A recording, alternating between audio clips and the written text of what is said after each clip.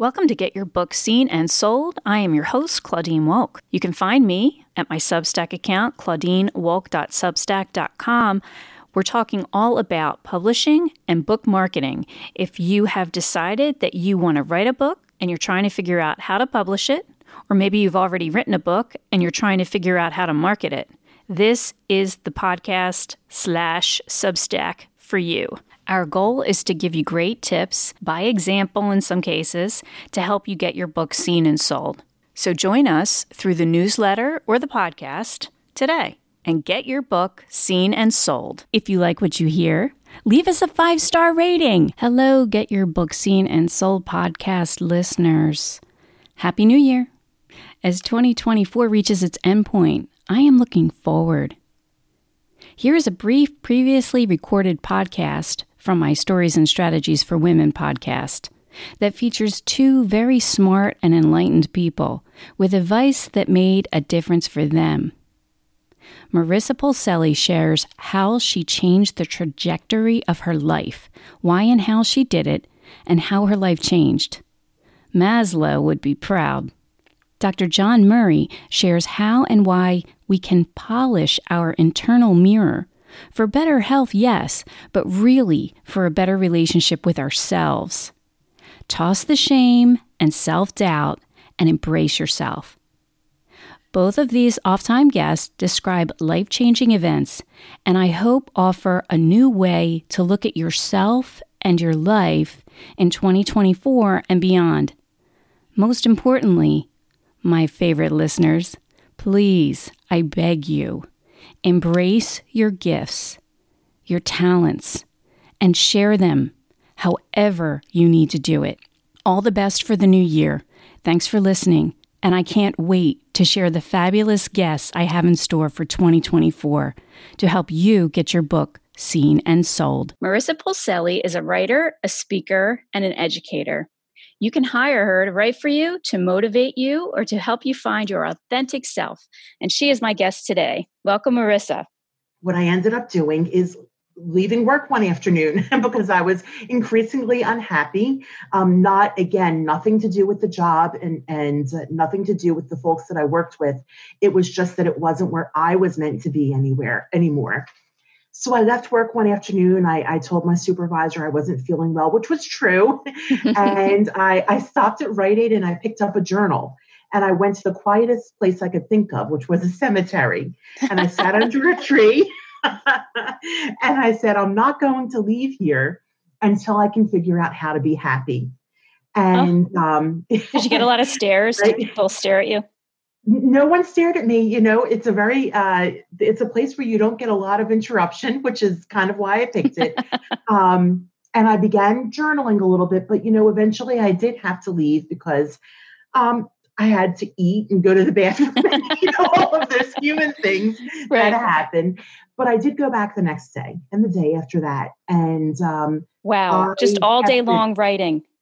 Just sitting, thinking, writing, praying, meditating, asking, exploring, reflecting, because I knew I was at an impasse. I knew I was at this crossroads in my life. And I didn't want to cheat myself. I didn't want to cheat the world. And I didn't want to show up inauthentically in the world. There's this great quote, Catherine of Siena says, if we are who we are meant to be, we will set the world ablaze.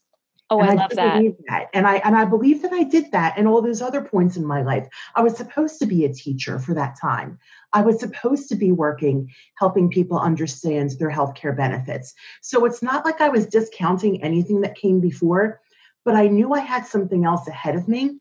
And by the end of that period of time, what I had written down in that journal was my first business plan. And this was in April or May of about 5 or 6 years ago. And by December, I had started my own company. I had my own website and people were actually starting to pay me, which was so odd at first. And, now I'm like, come on, keep paying me. But it was really weird. The first time someone paid me money to do something that it just came so naturally to me. And I had been doing for free for a really, really, really long time. And then I sort of worked part-time with my corporate job and part-time with my own company until I got to the point where I really couldn't sustain that anymore. And in order to support my entrepreneurial work and to really live fully the way I thought I was being called to live, I did leave the corporate job and do my own. I'm full time with my own company as an entrepreneur, and I love it. That's amazing. That's 5 or 6 years ago that you made Yeah. that decision. Mm-hmm. Neat. Okay. I'm wondering how you felt when you decided to sit down in that cemetery. What were you physically feeling? Were there warning signs for our listeners who might be thinking Yes. about making a change? Yeah, definitely. I had so much inner turmoil about staying in a place where I was no longer meant to be. And again, I really don't mean this to be a slam on the corporate world or on the company I worked for. It was purely that it wasn't where I was meant to be anymore. But I was starting to get sick. Yeah. I had headaches all the time, upset stomach. I was tired. I cried on my way to work. Oh. And then over time, as you adjusted, because I imagine as you started to feel better, at least part way, you got hungry to feel better all the way. Yes. So that's motivating. Right. So you get that little taste of that freedom and that self-determination. And, you have something, every person has something they want to share with the world. And I felt that I was only half sharing. And that's the worst feeling. It's like the stifling feeling, right? So the more I got this little taste of just beginning to open that door, I wanted to just throw the doors wide open and walk through. But it took a little bit of time. And, everyone's path takes the time that it's supposed to take. Maybe I helped someone in those months that I was doing 2 jobs. Maybe I helped someone with their healthcare that I wouldn't have been able to help otherwise. We don't know what the good that we're doing sometimes. So I trust that this unfolded in the way it was supposed to. And now after 5, 6 years and you're doing the business that you were meant to do, how do you feel now? I love it. It is a different kind of exhausting. And of course, the first couple of years of starting your own business, everyone talks about the hustle, right? You've got to put the time in, you've got to hustle. And I do agree with that. However, from a philosophical and a spiritual standpoint, I am not a devotee of the cult of busyness, which is what I like to call it. There are people who are like obsessed with this idea that you should be the busier and the more tired and hectic you are, the more successful you are. And I just don't believe that. So yes, I understand that the initial phases of a business, you have to put the time in, you have to put the effort in. I'm not afraid of hard work. However, my goal is not to be a busy person. My goal is to be a happy and loving person. And to the extent that I need to be busy to accomplish that, that's cool. But I want to look for ways to start to ease that up a little bit and enjoy more of the freedom of the self-employed life. One of the reasons that I've opted for this kind of life. But I do love being self-employed. It is like flying by the seat of your pants sometimes, but at least it's your own pants. Right. So you do have a lot of control over the way you show up in the world and what you're able to contribute. And that's really a wonderful feeling. And that's a great segue into something that we talk a lot about. And your description of your transition screams it. And that is living an authentic life. Mm. And how important is that for people to understand that by not living an authentic life, you're keeping your talents from the world? I love that idea. Yeah, I think it's so true, Claudine. I think that, sometimes we think of following our dream as selfish, right? We think, oh, I've got to do, the 9-to-5 predicted job because that's what it's going to take to pay the bills and support my family or whatever the case might be. And again, I'm not knocking anyone who does a 9-to-5 job or anything like that. But I think that when it comes to following our dreams, it is a lot more of a for others deal than we usually give it credit for being. Because when we follow our dreams, we don't just make ourselves happy. We bring to the fore the talents that we were given, I believe, by our Creator, in the most brilliant way possible, in the fullest way possible. on some other plane, whatever, wherever it is, how you affected the life of another person just by showing up as you are.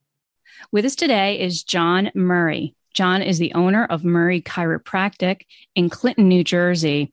He was a guest on the Let's Talk WDVR radio show, and he spoke about his chiropractic practice as well as his daughter and his son-in-law are also part of the practice. And we talked about that. And the conversation ended up kind of veering into all things health and nutrition.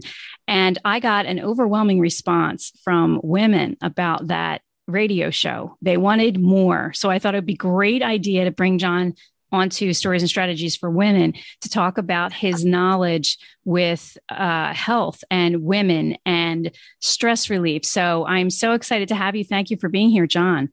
Great to be here. Well, it helps to put those thoughts in your head that you are healthy. In fact, affirmations can be really, really strong catalysts for optimal health. And we do, in terms of a very simple form of meditation, can activate your physiology to be more resistant to negativity in the world if we put the right thoughts in our heads. So, but you got to do more than that, though. You can't just think it and make it so. You can't just. There's things we need as human beings: material, food, air, water. If you neglect those elements, you can think all the greatest thoughts in the world, but you won't have the building blocks to build a body with. Someday, when we're no longer on this planet or we go to the next plane, you might not need anything. You just are energy. But we're not just that. We're a material body organized by an inanimate life force. Over your career, I imagine that you've seen this in practice again and again. You told a story about having someone come to you, an older gentleman who said that, hey, I only went for one chiropractic session. Why am I not better? So it's really a lifetime of what we're doing to our bodies. No doubt about it. And you have to look at it as we have a physical body, we have an emotional body, and we have this basically it's animated by an energy that people call it many different things, but a life force, a God within, a soul, a spirit. In chiropractic, we call it an innate intelligence.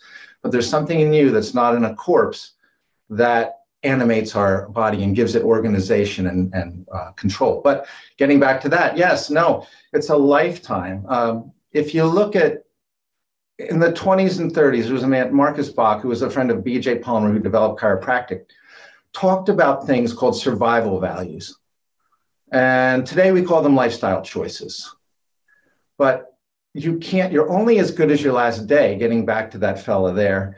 If you come to me at 18, and if your goal is just symptom relief, if you're 18 and you have chiropractically, and most people relate to chiropractic as just a backache, crick, or strain, musculoskeletal type of problem, at 18, it might just be one or two adjustments and you activate better joint health and neurologic health. You haven't been on the planet long enough to develop negative health momentum to where you're 85 or 50, to where now this momentum of maybe making more destructive choices, and it's almost like sounds horrible, but I like the term survival values even more than lifestyle choices. It puts a little more immediacy to it, but everything is cumulative. I suggest to all my patients that your fifth decade is when the accumulation begins to manifest. I know in my own body from doing a lot of physical stuff, yeah, but chiropractic is ongoing. I think you're getting back to that point where, you don't have to get adjusted the rest of your life. You don't have to see a chiropractor. It might be good. You don't have to eat fruits and vegetables and good food and nutrients and breathe air. Quality over time yields health. So you don't have to, but it would behoove you. And chiropractic doesn't do anything to the spine to make you need to be adjusted. Just like the paint on my house is subject to elements of wind and rain, the elements of stress or wear, the elements of life work on you too. The painter doesn't do anything to my house that makes it need to be painted in 5 years. It's the wind and the rain and the cold and expansion, contraction. And for us, our spines distort and adapt to physical, chemical, and emotional stresses. And emotional stresses affect us physically, not just how we feel on the inside, but your structure as well. That adapts to the feeling. So it's simple, but what makes it interesting to me is that it's so simple what we have to do to manifest health, but it's rather complicated. But the beautiful thing is your body does the work. If you do a little bit, it's going to reward you. Nothing is random in your body. Every constructive thing you do, your brain and body will recognize it as being constructive and utilize it to propel you more towards health and away from sickness and disease. However, things that you do that are negative, and there's varying degrees of negative, again, your body will intelligently adapt to that. It will excrete what's more destructive or toxic, utilize what might be absorbable and utilizable in your body, but it's going to get rid of the toxicity. If you can do more purity as opposed to toxicity, your body has more to work with and can more easily assimilate and build a healthier body rather than worrying about excreting this toxic stuff all the time. That's a whole kind of talk about the 5 signs of life. But anyway, yeah, you're only as good as your last day. Right. Yeah. Let's sign us up for the 5. What did you call it? The 5 signs of life. The 5 signs of life. Old school chiropractic philosophy from the 20s. Stevenson's textbook. And I can explain anything about health, whether it's a pharmacist, a neurosurgeon, it doesn't matter. If I can use the context of the 5 signs of life, they get what we do and how we help people be healthier. Neat. Okay. So to take it back to women, because we are stories and strategies for women, women, in my experience, tend to feel that they put their emotional needs last. They put all of their needs last, quite frankly. And especially when they start to have children and a family and those bad habits, let's say, maybe build up over a long period of time. And the stresses that we're ignoring, they build up over a long period of time. So for anyone who's listening, who feels like, wow, like everything that you've said there is so interesting, but it's overwhelming. And I don't know where to start. There are all these issues, my stress, my health, my nutrition. What's a good example of how to get started? Well, if you keep it simple, you want to focus on eating well, thinking well, and moving well. Okay. So we want to break it down into those 3 kind of categories. And yeah, I've been married going on 40 years, and without a doubt, my wife, Diane, I wouldn't be able to do what I do unless she was, handles everything. Oh yeah, I'm Dr. John, whatever. Yeah, but guess what? There would be no Murray Chiropractic. There'd be nothing. It wouldn't work. So women do place themselves last. And I think women have inherent toughness. They have an inherent empathy and compassion for people. But they all tempered but they're also super tough mentally. I think women can carry on through things. It's probably just from the aspects of, what they have to do biologically to give birth, and the connection of that is an extension of everything else in their life. Even if you haven't had children, there still is the physiology of it all. It's having children is a choice, really. And if you didn't decide to have them, that's okay, but you still have that same physiology and you will tend to sacrifice yourself. How do you get started? Well, first of all, I would start with, before you even, simple things work, and simple things done consistently, and they don't have to be done for a long time. They just have to be done consistently. It's called momentum. Just a simple affirmation. If you're right-handed, you squeeze your left hand, which is your non-dominant hand, and you can say a simple affirmation while you squeeze your non-dominant hand. The reason why you squeeze your non-dominant hand, it takes more of an emotional response, an emotional effort to squeeze that hand, as opposed to your stronger side, which is, I am love. I am love. Yeah, right. So when you say it and you squeeze the left hand, it's subconsciously the tone changes. I am loved. I am healthy. It's whatever you want to say. I am strong. I am fabulous. Yeah. I am fabulous. So we all want to be loved. So something simple to change your mindset. And I call it polishing your internal mirror.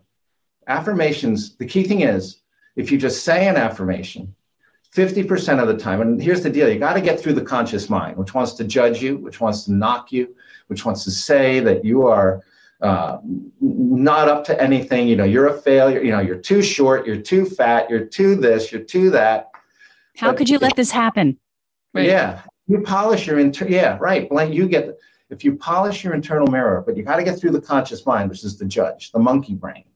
So how do we do that? Well, a simple one is just, you can just repeat it yourself. You don't have to count, but I am strong. I am strong, or I am healthy. I am healthy. I act healthy. I feel healthy.